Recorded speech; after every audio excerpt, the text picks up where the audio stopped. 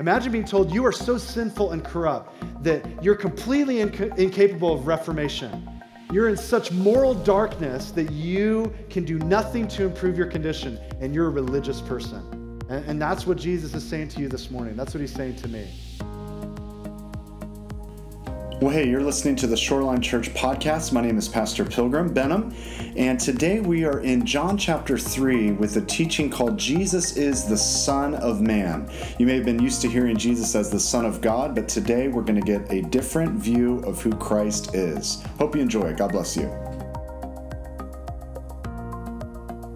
John chapter 3 is where we're going to be today, and I want to start our time together this morning with what I would call a tale of two prayers. A tale of two prayers. There is a parable that Jesus told, and it comes to us from Luke chapter 18. I believe there's a typo when we put the verse on the screen. Luke chapter 18, not 19.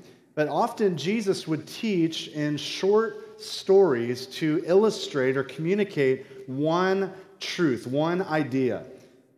Now, much of the time, we don't know why Jesus tells us that parable or what the actual purpose of the parable is. But in Luke chapter 18, we actually are told by Luke why he tells us this story.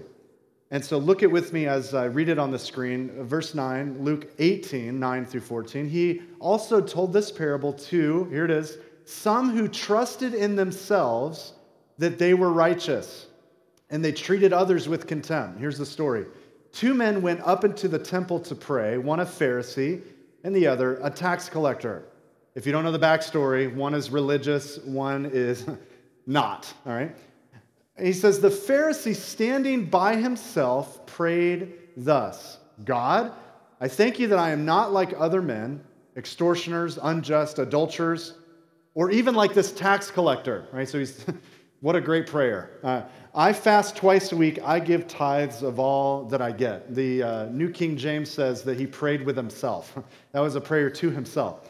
But Jesus said the tax collector, standing far off, would not even lift up his eyes to heaven, but beat his breast, saying, God, be merciful to me, a sinner. Jesus then says this, I tell you, this man, the second, went down to his house justified rather than the other. For everyone who exalts himself will be humbled, but the one who humbles himself will be exalted. One of these men understood that he had nothing to bring to impress God. He saw his need for mercy and he asked for it. The other saw no need for mercy, but was telling God all that he had done for him. Jesus says the first one didn't go home justified, but the second one did. The one who exalted himself, not the one who humbled himself. And so as we open up John chapter 3 and John chapter 4, we're going to see two encounters that Jesus has with two locals. And these encounters seem to mirror his parable of the two prayers there in Luke chapter 18. The first encounter that Jesus has is going to be with a man in chapter 3, and then the second is with a woman in John chapter 4. The man is an older, religious, wealthy, married man. The woman, well, she's an outcast. She's sinful, rejected. She's a divorcee who's now living with her boyfriend. The man is someone that everyone in town looked up to. The woman is someone who everyone in town looked down at. Both of them are going to take Jesus' words too literally and miss the point of what he's trying to communicate. Both of these people were sincere in their longing to know truth and to hunger for spiritual understanding. Both of them, the man and the woman, longed to know who God was, but they both had two very different starting points. One needed to be saved from her sinful lifestyle of rejecting God's commands. The other needed to be saved from his misunderstanding that he thought I could be saved by keeping God's commands. One thought, I'm religious and that's good enough. The other thought, I'm spiritual and that is good enough. But both of them, we're going to see, starting today, have the exact same need. They both need to be saved. We're going to meet the man today, and in a few weeks, we're going to meet the woman. And with both of them, we're going to see Jesus meeting them right where they're at.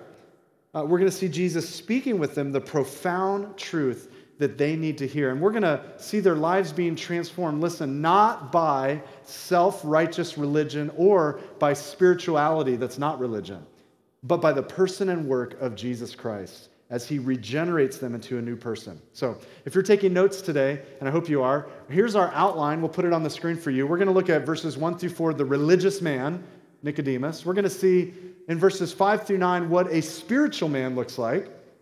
And then in verses 10 through 13, we're going to see the Son of Man and why Jesus calls himself that. So with that as our outline, look back at verse 1 and let's look at the religious man. It says in verse 1, there was a man of the Pharisees named Nicodemus, a ruler of the Jews. Can you with me today say Nicodemus? Very good. Okay, so we have some backstory work to do here.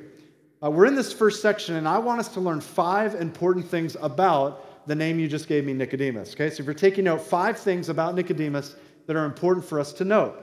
The first is that he is a Pharisee. Nicodemus is a Pharisee.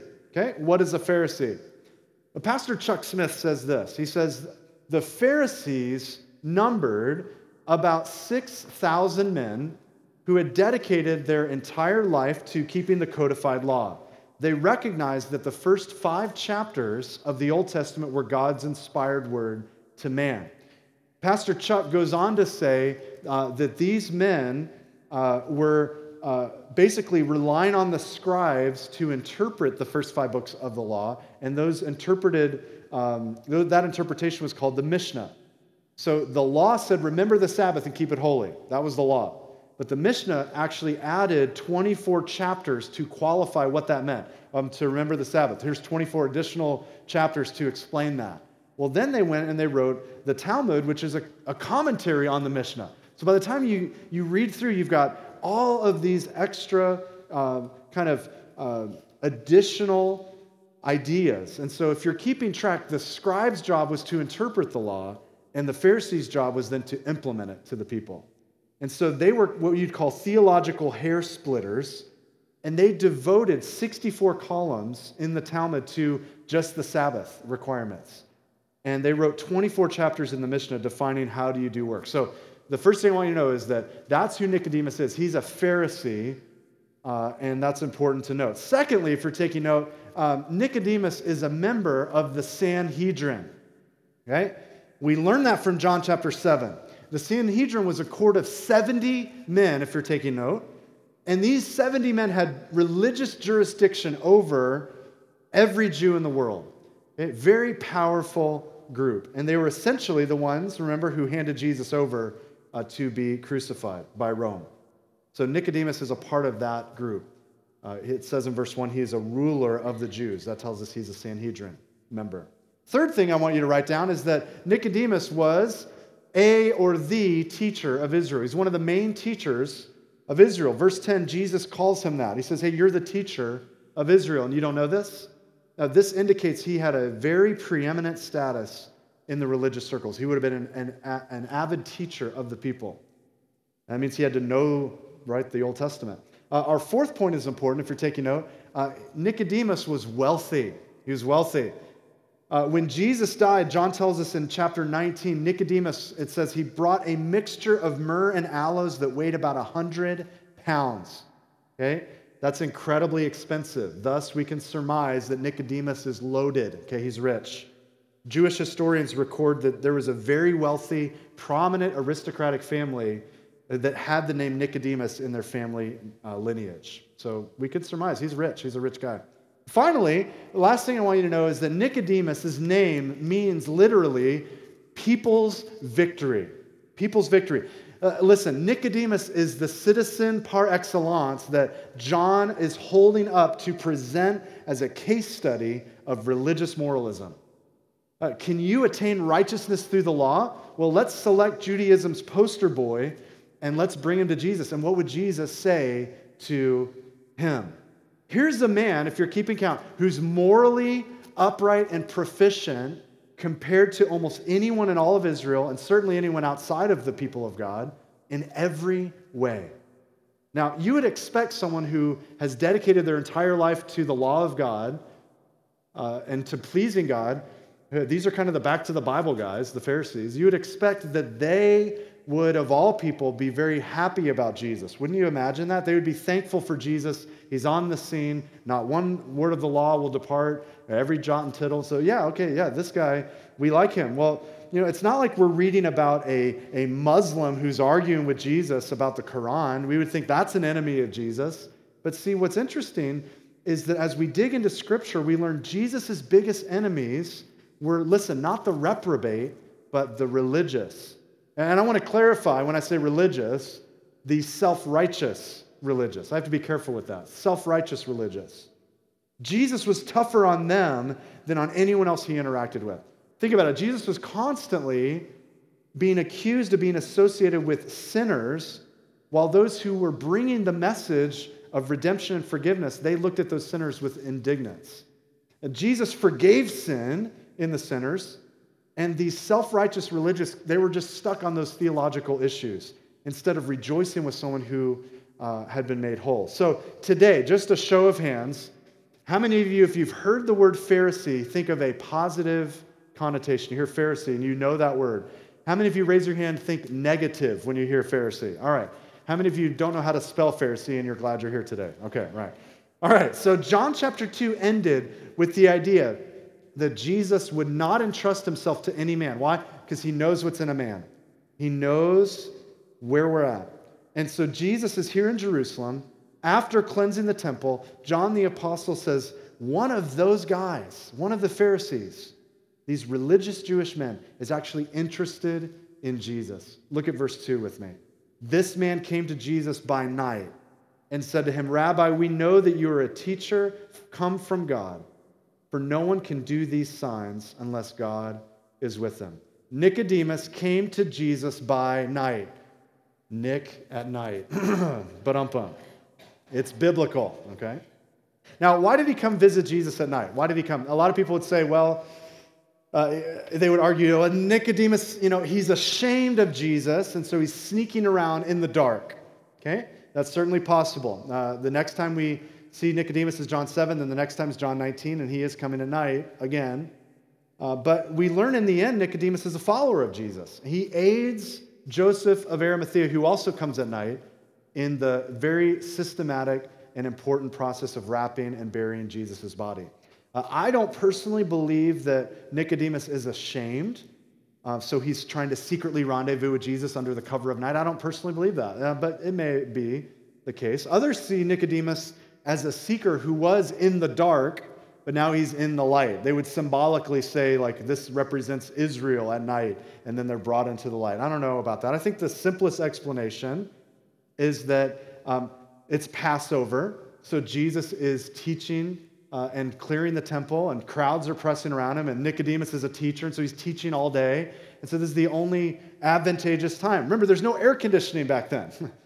And so this is springtime. The evenings are the enjoyable part of the day as the breeze comes in, the sun sets, and all of the homes in that region would have kind of a flat rooftop with a side stairway leading up to the roof. And often in the evening, the men would sit and they would congregate on each other's roofs and they talk about politics and about theological implications of the day. It's kind of like living in the South. You have those front porches, and every Sunday afternoon you see the men and the women rocking in the rocking chairs, drinking their sweet tea, talking about sports, right? And so kind of akin to that.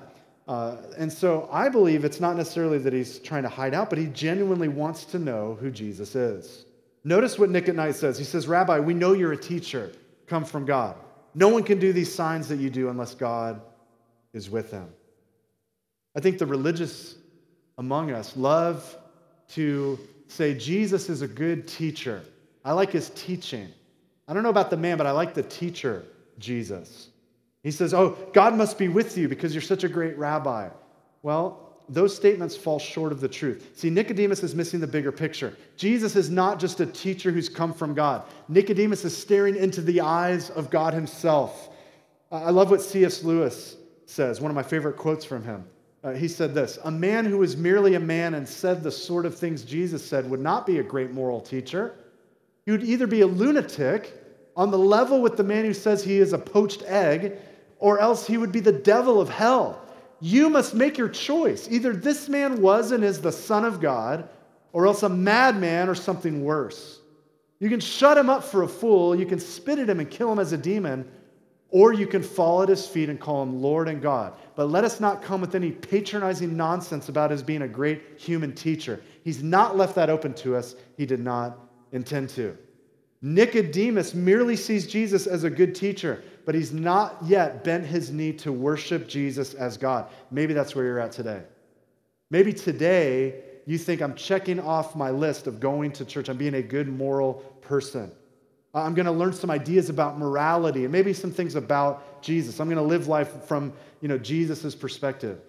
But you've never surrendered your life and your will to the Lord.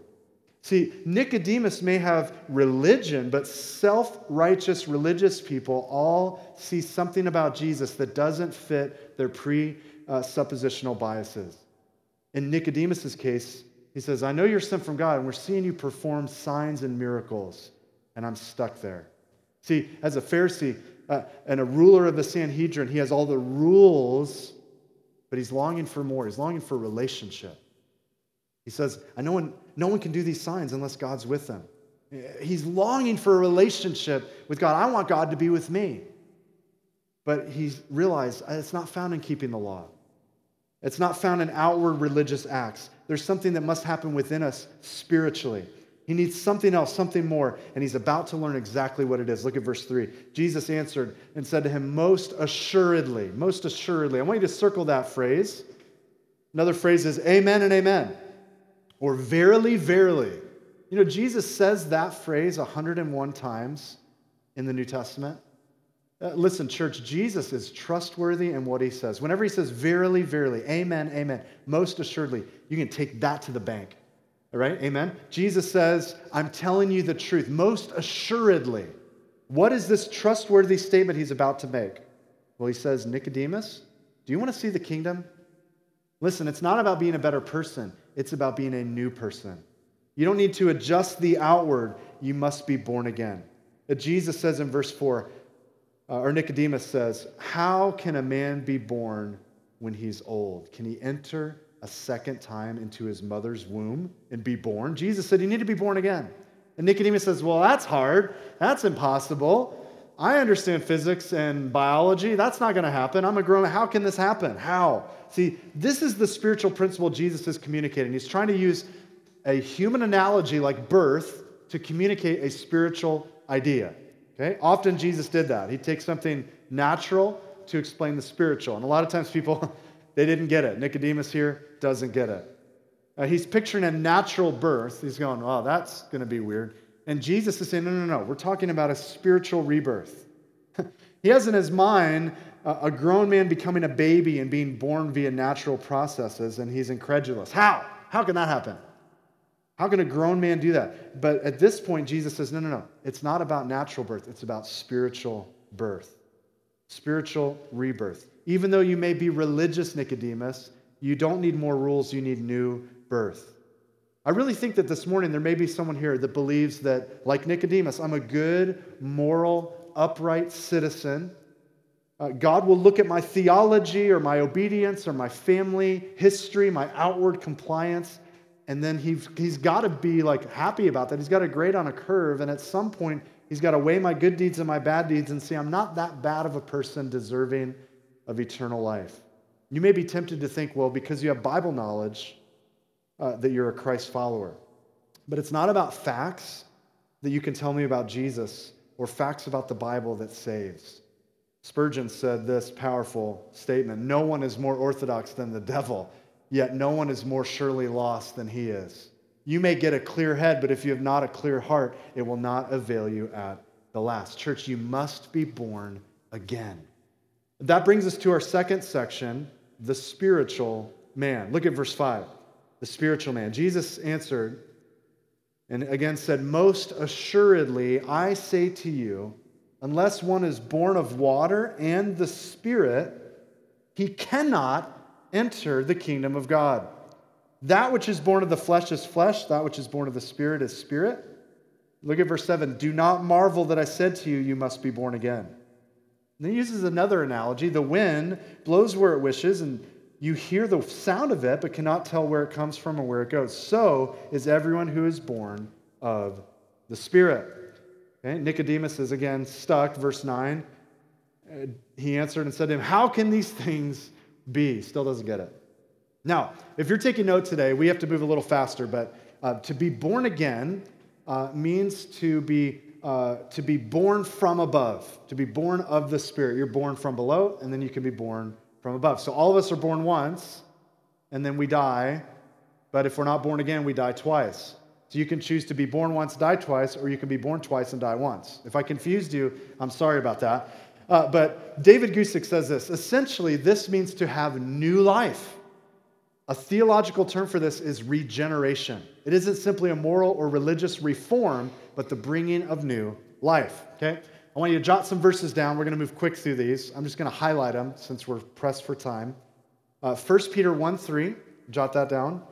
He says there in verse 3 that God has caused us to be born again. 1 Peter 1:3, born again. And later in that same chapter, 1 Peter 1:22, 23, Peter again says in verse 23, you have been born again, not of perishable seed, but of imperishable, through the living and abiding word of God. You've been born again. It wasn't merely Peter who understood this, but Paul the Apostle encouraged Titus to remember who we are.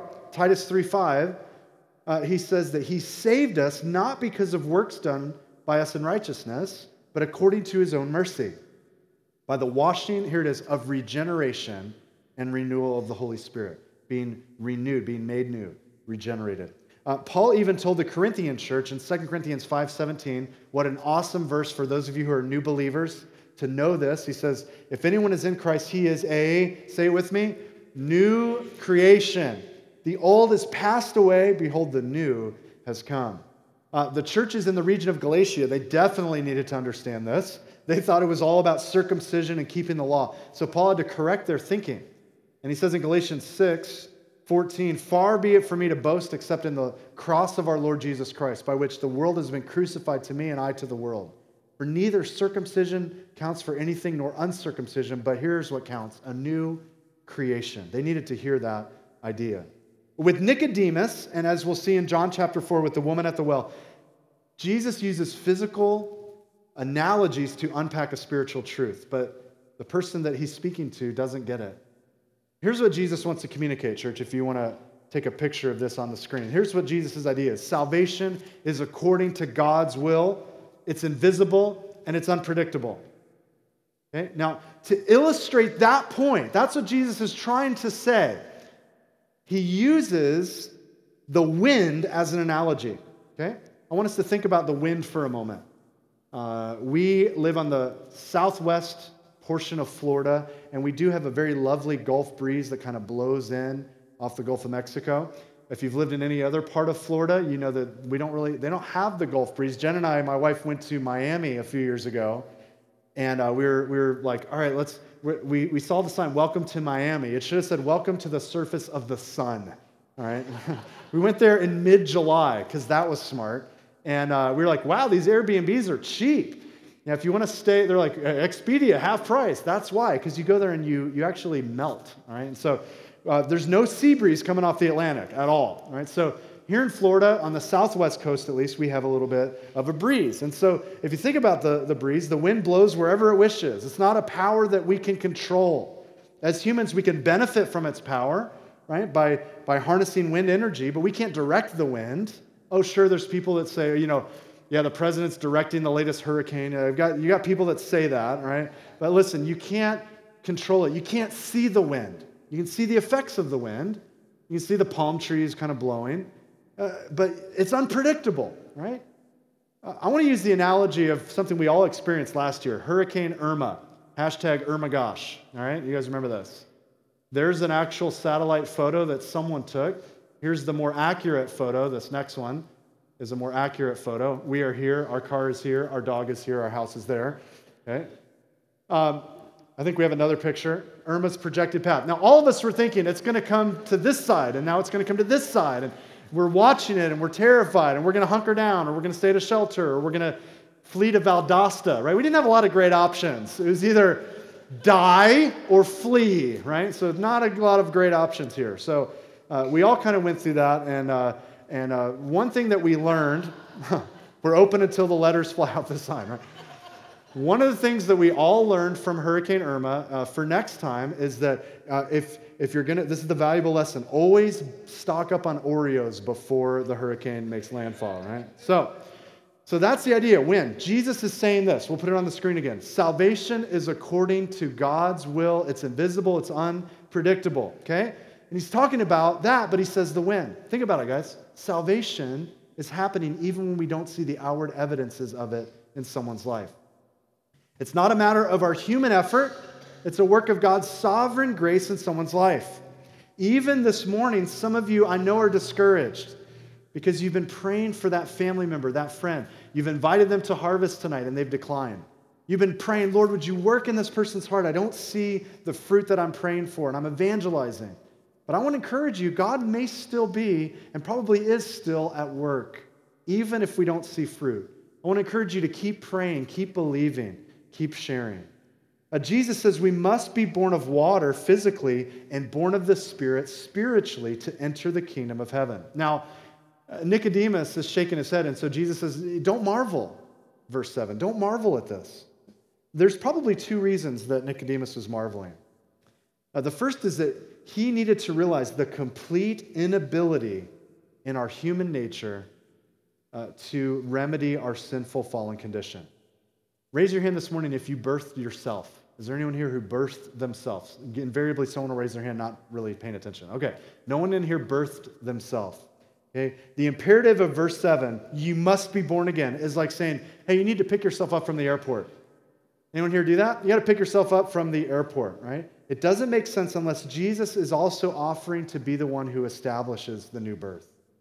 Spurgeon said, again, I love Spurgeon quotes, he said, a man may cast away many vices, forsake many lusts in which he indulged, conquer evil habits, but no man in the world can make himself to be born of God. Though he should struggle never so much, he could never accomplish what is beyond his power. He must be born again. So it's beyond his power. Secondly, though, he's probably marveling. Why? Because birth is a genesis, meaning everything that came before is kind of over. It's wiped clean. This high-ranking member of the Sanhedrin is realizing, I've got to start over in life.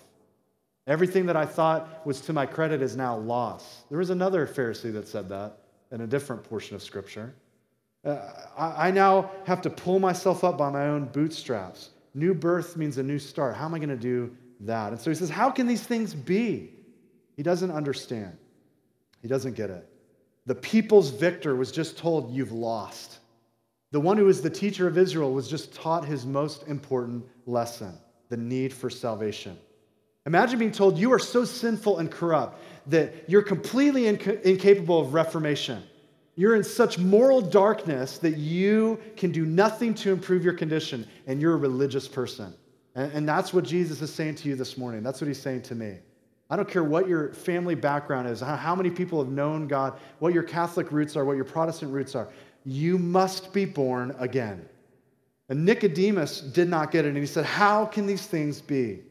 Look at Jesus' response in verse 10. We look at our third and final section of this text. Jesus answered and said to him, are you the teacher of Israel and do not know these things? In other words, you should know better. Here it is again, verse 11. Most assuredly, I say to you, we speak what we know and we testify what we have seen, and yet you do not receive our witness. Some of you notice that here Jesus shifts the conversation from you and I to we. I believe that he's speaking about himself, John the Baptist, the line of Old Testament prophets who've gone before, and ultimately the Godhead, Father, Son, and Holy Spirit. All through the scriptures, God has been speaking about the need for man to allow and receive the work of the Holy Spirit in their lives, but men don't want to receive the witness of the Trinity. They willfully reject the gospel. Why? Because their foolish hearts are darkened, and because they love darkness rather than light. Not everyone wants to change and be made new. Maybe even this morning you're here and you don't want to be reborn. Well, notice what Jesus says to him. He says in verse 12, if I've told you earthly things and you don't believe, how will you believe if I tell you heavenly things? I've used these earthly analogies. You still aren't getting it.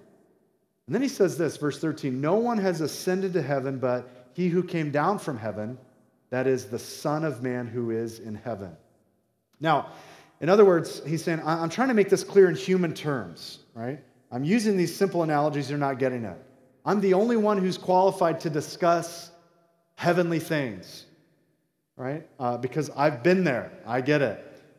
This week I asked friends on Facebook, like, what is the one city that you have never been to outside of the U.S., but you'd like to visit? I got a lot of answers. Barcelona, Rome. Some people put, I said not in the U.S., but they put cities in Hawaii. Someone put Parrish, Florida. That's where I want to visit, Parrish. And they live there. And someone said Vienna. Now, imagine, I think there's a picture. Imagine that I told you, oh, you've got to go to Vienna. I mean, it's beautiful, the cute side streets, the bakers are there, the cleanliness of the city. I mean, you'll see churches carved by the patristics, preserved for generations. This place is amazing. You go, really? You've been there? I go, no, I've never been. I haven't even been to the Wikipedia page. I don't know anything about Vienna. You'd say, okay, great, thanks, Pastor. Versus someone who said, I just got back. You got to go, and they give you specifics. I would much rather listen to someone's testimony who have been there. And in the same way, a much more important scale, Jesus says no one has the authority to tell you about the redemptive plan of God except those who have seen God. And in this case, the Son of Man alone has that authority. And so here in verse 13, Jesus calls himself the Son of Man. I want you to circle that phrase. If you've got a handout Bible, that's fine. If you've got an app, highlight it, the Son of Man. Now, we know Jesus as the Son of God, but here he says Son of Man. Very important title. He uses this title 81 times in the Gospels, always exclusively describing Jesus. Okay? This is, even though it sounds counterintuitive, this is the most important title that represents his claim to divinity as divine.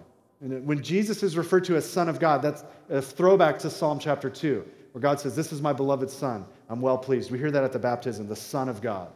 But when we hear Son of Man, there's something more going on here. On the screen, we hear about the book of Daniel and the book of Ezekiel. Book of Daniel, chapter 7, says, I watched in the night visions, I saw one like a son of man, coming with the clouds of heaven. And he came to the Ancient One, the Ancient of Days, and was presented before him. To him, this Son of Man was given dominion, glory, kingship, that all peoples, nations, and languages should serve him. His dominion is an everlasting dominion that shall not pass away. His kingship is one that shall never be destroyed. Okay? Not only is the Son of Man found in Daniel, but God refers to Ezekiel 93 times as the Son of Man. Ezekiel was that faithful servant. Remember, Ezekiel saw the dead bones coming to life in chapter 37. And so when Jesus says, I'm the Son of Man, he's saying, I am the faithful servant, and I am the one who is divine. I'm coming on the clouds with heaven. In fact, Matthew Henry in his commentary says, Christ, in calling himself the Son of Man, shows that he is the second Adam. For the first Adam was the father of man, and of all the Old Testament titles of the Messiah, he chose to make use of this, because it was the most expressive of his humility and most agreeable to his present state of humiliation. That Jesus is mighty to save. He's the one who's coming on the clouds of heaven. And no king, no earthly king would be sufficient to fulfill the purpose of atonement. David couldn't do it. Solomon couldn't do it. Napoleon wouldn't do it. Stalin, Xerxes, FDR, Trump. There's no president, no politician, no king that could ever meet the redemptive need to come on the clouds of heaven, to be a humble servant and yet to be a conquering king. And that's the Son of Man. That's Jesus. And so God without incarnation is terrifying.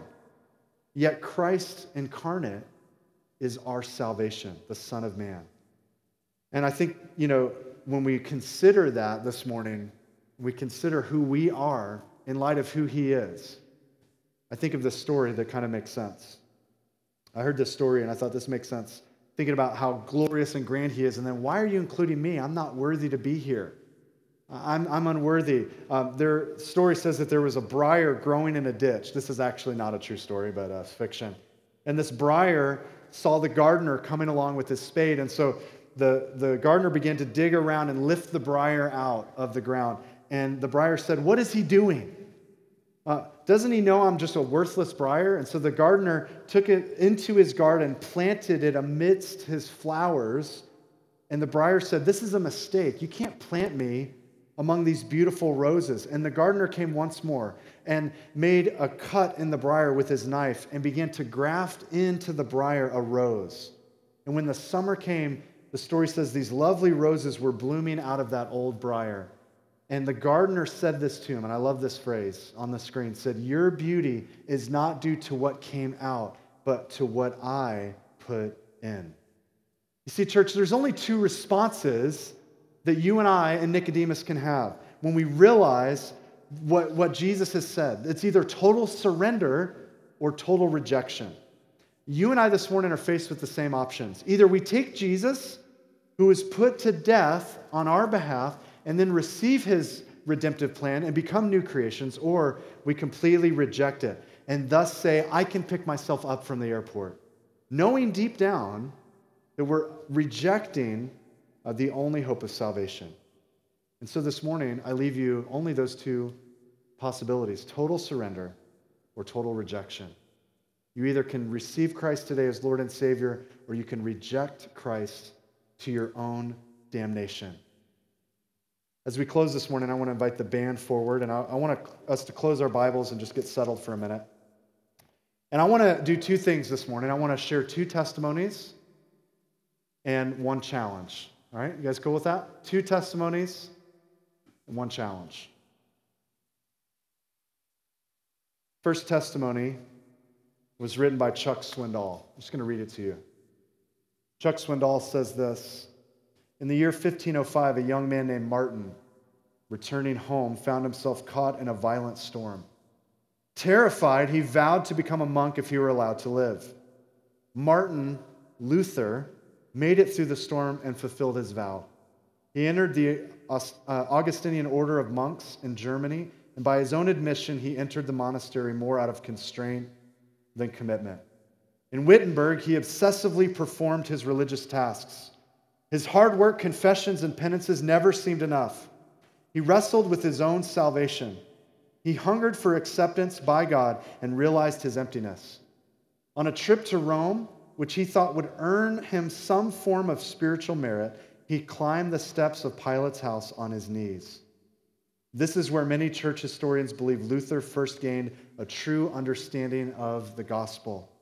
A verse came to mind that changed his life, Romans 1:17. The righteous man shall live by faith. Like another flash of lightning, this time it struck him. It is faith that justifies, not works. He said, I felt myself to have been born again, to have entered through open gates into paradise itself. Swindoll goes on to say Luther had lived a rigorous religious life, pounding on heaven's door in the strength of his own works, and exhausted, he fell on his knees before that door and realized a liberating truth. Christ himself is the door, and it opens to no human effort. Rather, the door swings on the well-oiled hinges of Christ's righteousness, and it opens by faith. Isn't that awesome? I want to share with you a second testimony. There's a teen boy who was raised in the church in a Christian home. He'd been taught the Bible and prayer and said yes, ma'am, and no, sir. He knew the Sunday school answer to every question is Jesus. But this boy in his teen years began running from God. He was given a full academic scholarship. He began to run away from Christ and towards the world. Within a few months, his life was filled with despair and empty of meaning. He happened to see his family on a random encounter, these Christians around him, and in them he saw life, he saw hope, and he saw profound fullness. And he decided, my life is futile, it's empty. I'm going to stop resisting the love and mercy of God. I'm going to stop trying to do things in my own strength, and I'm going to surrender. And so he gave up his scholarship, he gave up his life, moved to Florida, and surrendered his life to Christ. Within a few years, he was in ministry, then married, then Bible college, then planting churches. His name's Pilgrim Benham. And my life was completely changed, not because I tried harder to do better, to be a good person, to floss, and to eat free-range farm-raised food. That's not what changed my life. Still eat donuts. It's not what changed my life. I was changed from the inside out because I was born again by the Spirit of God. I was changed. I was renewed because of Jesus. Not by being better, but by being born again. Here's my pastor's challenge for us this morning. Are you born again? I didn't ask you this morning if you're a good person, religious person. I didn't ask how often do you attend church. Are you born again? If you're here this morning, you say, I'm saved, then I would ask you to consider how you've been saved. Is it through your works or is it through God's redemptive grace? Have you remade yourself or has God caused you to be born again? Can't pick yourself up from the airport. You must be born again. Have you received Christ? If you'd bow your heads with me, I want to give you that opportunity today to receive Jesus. And one more time, I'll quote a Spurgeon quote with your eyes closed, your heads bowed. Spurgeon said, there are flames of hell. Would you escape them? You must be born again.